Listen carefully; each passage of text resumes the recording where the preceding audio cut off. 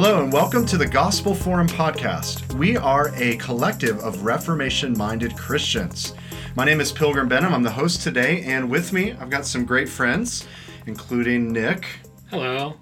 And actually we have Micah here who has never been on the podcast. Hey guys, great so to be welcome. here. Thank you. So tell us, we've had a little bit of an opportunity to introduce ourselves a little bit, but we haven't heard from you yet. Yeah, who are you? Yeah, good question. It's something I'm asking myself still. No, my name is Micah.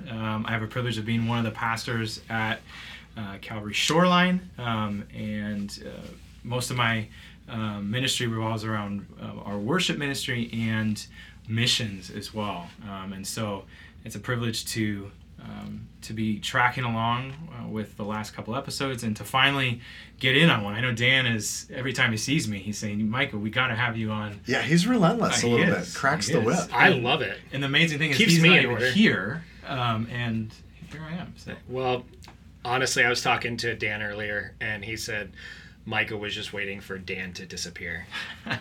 So. No. This is the moment. Let's seize There the we go. opportunity. I'm the host now, and we got Micah in. So today we have a very special episode. Today, of course, is Good Friday. And so to really talk about what makes Good Friday good, Nick has a fabulous article. It's called Why the Cross is Necessary. And so we're just going to begin today really focusing our attention on the reality of Good Friday and the cross. So Nick, why is the cross necessary? Tell us, let's unpack this a little bit. Sure. So I don't want to give too much away just because I want everyone to read the article. But first, we look all the way back in Genesis chapter 2 and verse 17, where it says, "But of the tree of the knowledge of good and evil you shall not eat. For in that day that you eat of it, you will surely die." Now, some might say, well, what does this have to do with the cross at all? It doesn't say the word cross there. However, it does talk about partaking of a tree is what causes death. Sure. So then we keep going through the rest of the story, and we see in Deuteronomy 21. This is a passage where nobody ever looks because, well, that's law, that's Old Testament. No one really cares about that. But Deuteronomy 21 verses 22 and 23 says, "And if a man has committed a crime punishable by death, and he is put to death, and you hang him on a tree, his body shall not remain all night on the tree, but shall bury him on the same day. And a hanged man is cursed by God. You shall not defile your land that the Lord your God is giving you for an inheritance." Now, those who are gospel-minded, people who are a little bit more familiar with their New Testament, they actually know that this is where both Peter and Paul, both in their sermons throughout the book of Acts, as well as their own letters, that they're drawing from this very passage where it says, "Cursed is the man who hangs on a tree." Wow. So it was foretold in the Old Testament. We have it in the garden. We have if you partake of the tree, you've now broken the law of God. And Yes. So the law implicitly says, if you're actually hung on a tree, then you've now received the curse, right? Or a curse from God. Yeah, absolutely. And, just to bring the whole story together, it's incredible that man is cursed because of a tree, but he's also saved because of a tree. So unpack that. So how does the cross of Jesus Christ play into the Old Testament, play into the garden? How does that have anything to do with the curse there? Sure, absolutely. I mean, as stated, Galatians 3:13, as well as 1 Peter 2:24, both are the passages that cite from Deuteronomy here. And you see, multiple sermons throughout the book of Acts. They actually cite that passage, but they pair it with the cross. A lot of times when we think hanging on a tree, we think of, the old westerns where somebody has a noose around their neck and they're hanging from a tree. But that's really kind of a modern concept. When you are nailed to a cross, you are hanging from wood that was made from a tree. Sure. But you also see throughout the rest, other areas in the Old Testament, Psalm 22, for example, hands and feet are nailed and pierced. stretched out, clothes are ripped, cast lots. You see a lot of the Old Testament really kind of painting a picture, bits and pieces along the way. But when you finally get to the end of the Old Testament, you see it's something about, being pierced to wood with arms stretched out wide. And crucifixion wasn't invented until the Assyrians much later, but perfected by the Romans. Right. So this is actually something described in vivid detail, yes, hundreds and hundreds of years before even invented. Yes. Right. So great. So we definitely want to check out your article. That's up on thegospelforum.com today. And because today's Good Friday, this is a day where we celebrate, and it feels a little bit weird celebrating the crucifixion. But Micah, can you talk us through this idea of, theologically we call it substitutionary atonement, and kind of like penal substitutionary atonement? What does that even mean? Why is that important?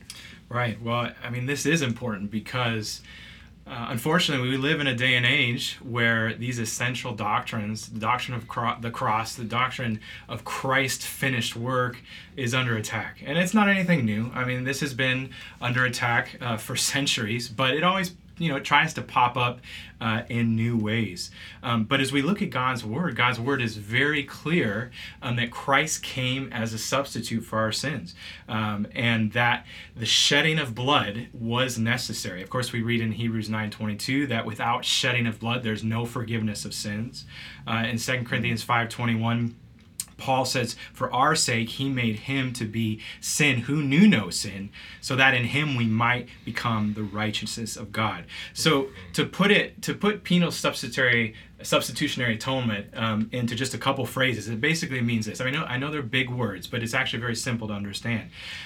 Our sin, the sin of human beings, was placed on Jesus, so that as a substitute for sinners, he took on him the penalty we deserved. And some authors and scholars have called it the Great Exchange. Jesus took on our sin, and we receive the righteousness of God through Jesus Christ. It's this amazing, amazing concept, and it's so important. It's so important. It goes back. The importance of the cross goes back to our view of sin. And so in order to deny penal substitutionary atonement, you have to start denying or modifying other important doctrines. So this is a foundational thing that we've got as pastors, as churches. We have to be bringing this out each year. Yeah, and it is so important. Why do so many people shrink back from understanding or promoting or teaching that? In other words, why do we constantly move away from wanting to affirm this doctrine, this truth? Why is this something we skate around often? Sure. I think one of the biggest reasons why is because the law is so neglected in the church nowadays. Yeah. So much so, and I don't want to say just neglected in the sense that it's ignored. I would say the majority that's the case, but we have this concept that, that's Old Testament, that's the law, I'm under grace. Well, yeah, it's true you're under grace in the sense that you are not under the condemnation of the law. But are you still commanded to fulfill the moral law of God? Yes. But the thing is Christ fulfilled that for us because we broke it moment by moment. Yeah. Yeah, that's a trend today, by really many is. Evangelicals to just dismiss even all of the Old Testament, which is not a new idea. They want to unhitch from it. Exactly. We won't point any fingers, name names on this podcast, but nope. We call that antinomianism, right? Yes. And that's just kind of. And what's ironic is the opposite end is legalism, and a lot of people think legalism is having too high of a view of the law, whereas what legalism actually says is that you are actually able to fulfill the law. Mm-hmm. So ironically, both antinomianism and legalism are both low views of the law. Right. And Marcion was ultimately... Marcion absolutely was just... he just completely... Not only did he say we should ignore the law of God, but we should ignore the whole God of the Old Testament. And if you go back, listen to our episode on the immutability of God, you know that Marcion was just an outright heretic at that point. So this has been trendy in the church for centuries. Yeah, Marcion, 2nd century, 180-ish. Yeah. So, 1900 years. Yeah. And that's exactly right, Nick. And I think not only do we have a wrong view of the law, but we also are very easy to excuse away our sin. And, yes. And so I think if we lose the doctrine of original sin, that we get into serious problems. Yeah. Michael Horton, he has this great quote on this. I'm summarizing a little bit, but he says, if sin was just about negative actions, behaviors, or social systems, then just a moral example or demonstration of God's opposition to this would be fine. Correct. If the problem of sin was just about disease and suffering, knowing that God cares and heals would fix it. But the condition of sin and its penalties is a judicial issue. Christ's death on the cross saves because it resolves the serious crisis between God and us, the human beings in the cosmic courtroom. And it all goes back to that. I think it all goes back to the doctrine of original sin. We inherit our sinful nature through Adam. Yeah. Some in the past, some heretics in the past have denied that and said, no, we just imitate Adam's sin. And just to be clear, one of those guys, his name was Pelagius, basically said that we are a new Adam. And one of the most common modern Pelagians was a guy named Charles Finney. Utterly denied original sin. That's one of the reasons why, if you read his systematic, there's one very small chapter on justification, but 7 very large chapters on sanctification. Because in his view, sin was just an act rather than a position. Right. And so if that is true, then we logically should be able to resist sin or not even to sin at all. Correct. And if that's the case, then what's the purpose of Jesus coming into the world? What's the purpose of the cross? Amen. If you remove the doctrine of original sin, the sin-bearing substitute, Jesus, who removes all guilt and pays the price, it becomes unnecessary and irrelevant. And it's not a judicial problem, it's just a social ill. That's what it boils down to. It's just a social ill that can be fixed by moralism and positive thinking. Exactly. And then, there's this term that's being used by a certain brand of evangelicals called moralistic therapeutic deism, and basically all that says is that if you do better, that's the moralism. The therapeutic is that God comes and kind of counsels us, but that's about all God does. He just kind of sits back. God's real. God doesn't really do much more than just exist. The deist. Exactly. Yeah. But God kind of just helps you do the right thing. Yeah. That's really about it. But again, as Micah stated, that, a neglect and an abandonment really of the doctrine of the original sin, as well as the low view of the law of God, that ultimately leads to a low view of the gospel. Because if you have a low view of the law and you essentially say one of two things: one, you're able to fulfill the law. Well, if you're able to fulfill the law, then you don't need a savior. Right, like Paul says in Galatians 2:21, if righteousness could be attained through the law, then Christ died for nothing. Exactly. But then you have what's called antinomianism, or anti-law, a rejection of the law altogether. Well, then you're not condemned of anything. There's no condemnation at all. Right. So then again, Christ died for nothing. Right. So you have legalism and antinomianism on the same coin, right. But then you have the opposite side of the spectrum is biblical Christianity, which says that God's law is very high, but it's unattainable. And the more you strive for it, the more condemnation you heap on yourself. Yeah. But Christ came to fulfill that law. And because of that, a high view of the law actually leads to a high view of grace. Yeah.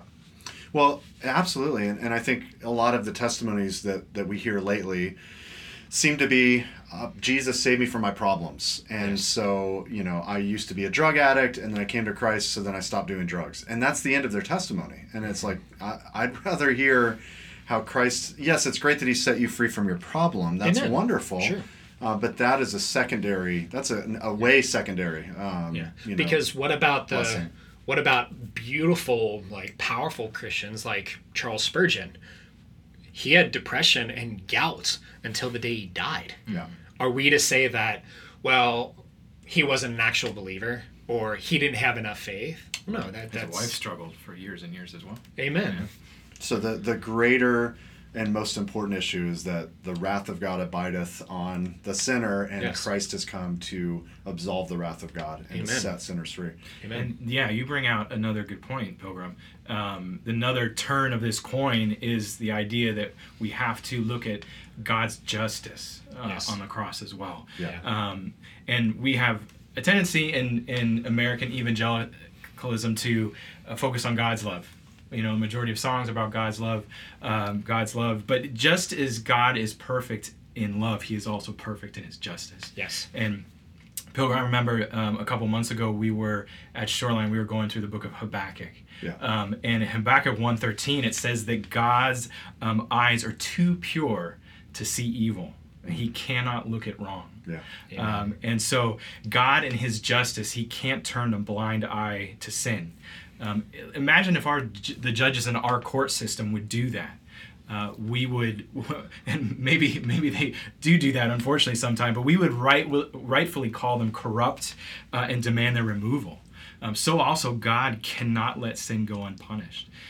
But Jesus' work on the cross comes in and fulfills God's justice. And I think all the time of that great song, Before the Throne of God Above, it captures it so well. It says, Such a good song. Yeah, it says, because the sinless Savior died, my sinful soul is counted free. For God the just was satisfied to look on him and pardon me. Yeah. There it is right there. Yeah. Yeah, we actually, I think about 5 years ago, one of the popular modern hymns, In Christ Alone, one of the phrases had been changed. It had been amended from this idea of the wrath of God was satisfied to the love of God was magnified. Yeah. Actually changed the lyrics. Yeah, and fortunately, the writers are actually still alive, because that song, a lot of people think that's a really old song, but it was only written in like 2001, 2002. Yeah. They actually, went after that specific denomination To and said, correct it, yeah. No. One, this is a copyright violation. Right. Two, no, that's not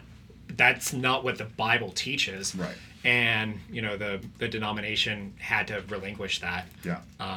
And so there's a what we're saying here, there's a minimizing of the reality of the justice and the wrath of God, and ultimately the dual nature of imputation and substitution. So not only has God imputed our flawed record to Jesus, but on the flip side of that, he's also given Jesus' perfect record to us. He's imputed that to us. The perfect record according to the law according of to God. the law, right. So we are counted law fulfillers, whereas Christ was counted a lawbreaker. Right. So the word justified, we used to learn growing up, just as if I'd never sinned. That's incomplete. It really would be just as if I've never sinned and Christ lived the perfect life through me, Correct. ultimately. Correct. So let's make this personal. So at the actual crucifixion, there's a trial. We see it's a sham of a trial. Then we see Pilate basically releasing a guy by the name of Barabbas. And so Barabbas, really fascinating. His name actually means Bar, son of, Abba, son of the Father. So at the cross we have two sons of the Father. So I always like to say on Good Friday, I'm Barabbas. I was the guilty one who deserved condemnation, and I've been freed because Christ took my place. Is that accurate? Yeah, I would certainly say that.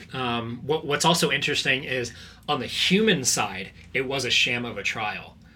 But in a theological, ultimate sense, actually it was still a trial. Yeah. Because at the cross, Christ was counted guilty because Right. because of me.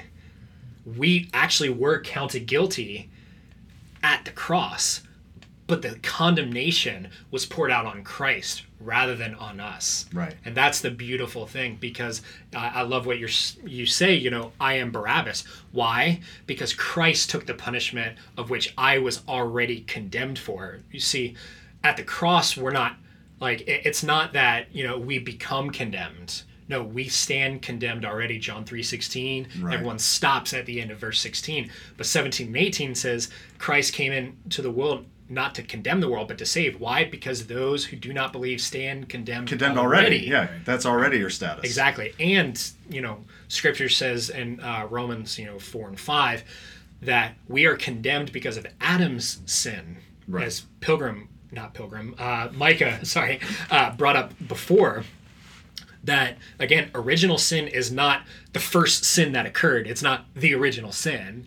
It's our origin. Our original state is sin because we are condemned because of Adam's sin. Our sin just adds to God's wrath, ultimately. Yeah. But we are originally condemned because of Adam's sin, and we are bound to him. And a lot of people don't think that's fair, but they accept the opposite side. Christ was the one that was counted righteous, but we are counted righteous because of Christ, not by us. Yeah. So we love that side of it, right. but not the side that ultimately brings it about. Yeah, for sure. Yeah. What would you say to another popular phrase that goes around that this is cosmic child abuse? What God the Father ordained for God the Son to go through? Sorry, I'm just taking over there. Yeah, no, I think that's a great one. So where I went to college, this was actually the view of the religion department, not just the students. Oh, wow. The religion department actually said penal substitutionary atonement is cosmic child abuse, so we reject that. So I'd say a couple things. The first one is if you say that it's cosmic child abuse, by what standard are you making that statement? Mm-hmm. Are you saying that because your sense of justice stems from Scripture and the law of God? Mm-hmm. Well, not likely. It's starting from yourself, what you believe is justice, what you believe is grace, what you believe salvation should be. Well, then that makes you the Savior, not Christ, not God, ultimately. But I would also ultimately, again, point back to Scripture. Yeah. Cosmic child abuse assumes that Jesus went to the cross unwillingly. Right. But we look at Hebrews 12:2.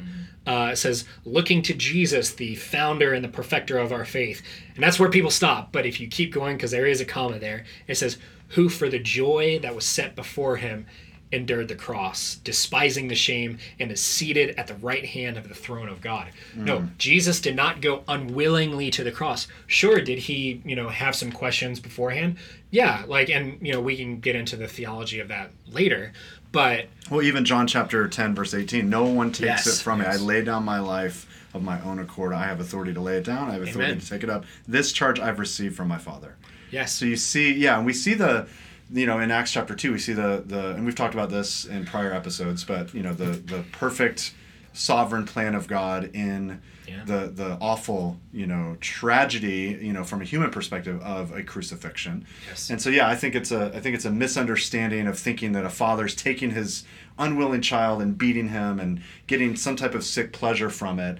And yet ultimately Christ went willingly, he laid down his life. This was according to the sovereign plan of God, and yet it was for the joy set before him, Hebrews chapter 12, that he endured the cross and scorned the shame. There's a shame of all types of execution, the most shameful, right, to be crucified. And yet he scorned the shame because, ultimately he saw beyond it and saw the joy of the cross. So if I could ask the next question. Hold on, before I get to that. Yeah, go ahead. There's, I think, also a deeper issue to that we don't often think about, and that is when you pit God as the angry father against Jesus, you divide the Trinity. Absolutely. That's horribly wrong, and we could spend a lot of time on that. We're not going to. It goes deep into the doctrine of the Trinity, but simply said, since God is one in essence, and this is Richard Mueller who said this, since God is one in essence, one in knowledge and one in will, it would be impossible in any work for one member of the Trinity to do one thing and another member to do something different. So it's important for us to know that the Trinity is absolutely united in their redemptive work. Amen. On the cross. No. Amen. So I guess this will be the final question then. It's, okay, so the cross was something that was done in the past, and yeah, it wiped away all my sins, in the past, and it wipes away my sins today and all my sins in the future. But does the cross have future significance? And I think that's where a lot of people kind of really don't touch on, even like good, like conservative believers. And I'll just give my answer, but I kind of want to hear what you guys have to say too here. Touching on that Hebrews 12 passage again, looking to Jesus, the founder and perfecter of our faith, who for the joy that was set before him endured the cross, despising the shame. It continues and it says, and is seated at the right hand of the throne of God. The author of the Hebrews here actually pairs not only Christ's ascension, but Christ's reign with the work of the cross. And I think we see that also in Revelation chapter 5. Starting in we'll start in verse 9. It says, and they, that is the fellowship before the Lamb, they sang a new song. Worthy are you to take the scroll and open its seals, for you were slain by your blood. You ransomed people for God and from every tribe and language and people and nation. And and you made them a kingdom and priests to our God, and they shall reign on the earth. Then I looked, and I heard around the throne and living creatures and the elders the voice of many angels, numbering myriads and myriads and thousands of thousands, and they sang again and again. And I think this passage sometimes is a little misunderstood because people read it and they say, worthy are you to take the scroll and open its seals. And a lot of times I think they think, well, he was worthy because he was the root of David, or the stump of Jesse, or the line of the tribe of Judah. And those are all true, but why was he worthy? It says, because you were slain. Yeah. That is why. And that is why Christ, when the elder, said, look, the Lion of the tribe of Judah, and John looks up and he sees a lamb, and he's like, that's always kind of confused me, because it's like, wait a second, does this elder not know the difference between a lion and a lamb? Right. But it's also confusing because he says, he looks up and he sees the lamb standing as if slain. You think, again, well, a slain person is not standing. They're laying down. They're dead. Yeah. But it says he has conquered. Well, conquered what? Death. Right. Why is he worthy? Because he conquered death. Yeah. So this has future significance because it certainly brings about our redemption. It pairs it with by your blood you ransom people, but it also says that Christ is worthy, and his death also made us a kingdom and priest to our God, and we shall reign on the earth. Right. Yeah, I mean, in Luke chapter 4, Jesus is teaching at Nazareth. He opens the scroll, Isaiah 61. Yeah. The Spirit of the Lord is upon me. He gets to the point, here's what he is here to do. And he gets to the point to proclaim the year of the Lord's favor. And then at that point, he rolls up the scroll. But he rolls it up and stops right before the day of vengeance of our God. Because his first coming was to put an end to sin. It was to reconcile a people, to the Father. But his second coming ultimately will, restore. We have to live our lives in light of the cross. We can't look at the cross as, okay, that happened, and that took care of everything, and now I'm gonna just kind of live my life. It did fully accomplish, and as a redemptive act for our sin, yes. But if we don't live our lives in light of the cross, we're gonna be missing out, because one of my old pastors said to me, any relationship that you have, be it husband and wife, be it boss employee, be it regular friends, if you are living in light of what Christ has done on the cross, if you look to the cross, then you should be asking yourself, why am I acting this way towards my wife? Why was I short? Why was I impatient? Why have I sinned against this person in light of what I know Christ has done? If we have our eyes upon the cross, then, and with the Holy Spirit's help in us, there's no reason why we can't move past these things and grow and be sanctified. Yeah, amen. Amen. Well, just as kind of a closing thought, what is a good resource that someone can turn this podcast off and go Google? They can go search for it. That can show them, some more information and to go a little bit deeper in this idea of Good Friday or the atonement. Sure. Well, if you look at my article on thegospelforum.com, why the cross is necessary. But I actually did put a couple books at the bottom there. Yeah. One of them is The Cross of Christ by John Stott. Yeah, I think is classic. probably one of the best books on the topic. Yeah. Very good. Micah, you have one? Yeah, I'm just trying to get the author here. Right. It's called What is the Gospel? It's part of the 9 Marks series, and it's by Greg Gilbert. That's who wrote Good that one. book. Very good. It's very short, very easy to understand, but they have a great section in that book on the importance of the atonement and looking back in the Old Testament to Passover and how those things tie together. Highly recommend that one. Awesome. Yeah, I would just throw in there 50 Reasons Why Jesus Came to Die, I believe, by John Piper. A little booklet. Fantastic. We recommend that all the time.